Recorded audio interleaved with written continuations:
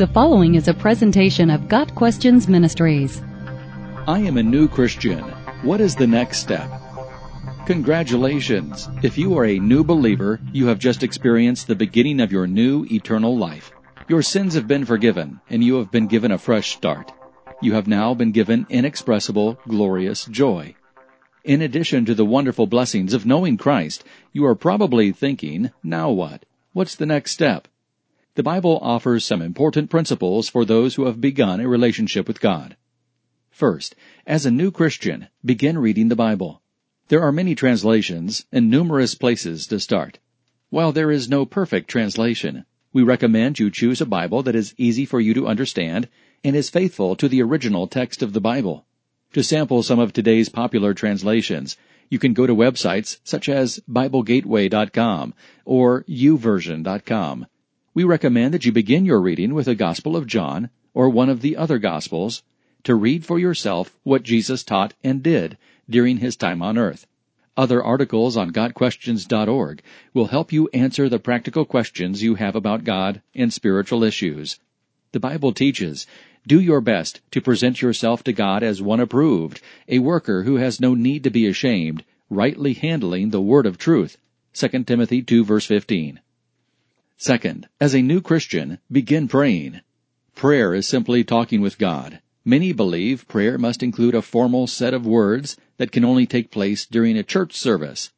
However, the Bible teaches us to pray without ceasing. 1 Thessalonians 5 verse 17. We are instructed to praise God day and night. If we desire to know God more deeply, we must communicate with Him regularly.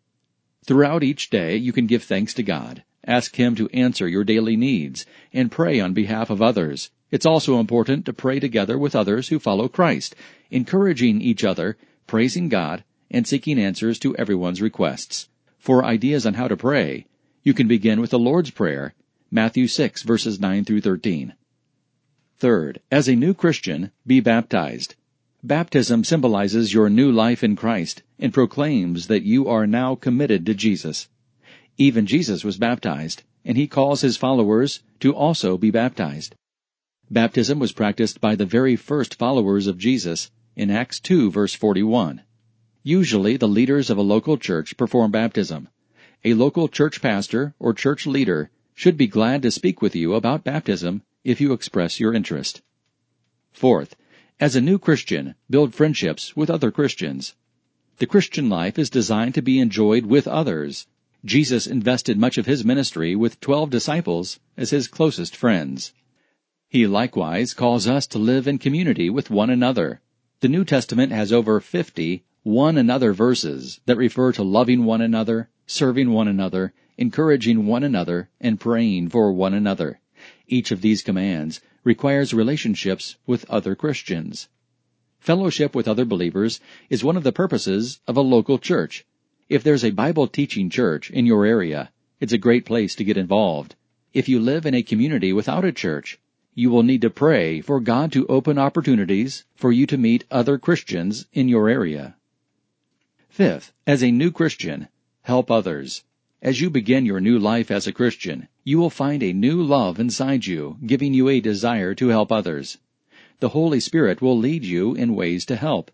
You might serve the poor in your community, assist a neighbor with yard work, or visit a sick friend in the hospital.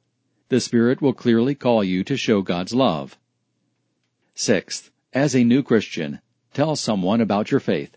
Becoming a Christian is not a secret, it's a celebration. Tell all who will listen about Christ's work in your life. In some cases, other people will come to faith in Jesus through the example you share. Just before Jesus ascended to heaven, he commanded his disciples to make disciples of all the nations. Today, Christians are still called to share the hope within us with others. Finally, these are simply helpful tips on how to grow in your new faith. They are not a list of requirements to become a Christian or to stay a Christian. You have been saved by grace through faith, apart from any works of your own. God started the work in you, and he promises to finish it. Philippians 1 verse 6. God bless you as you continue to mature in your faith.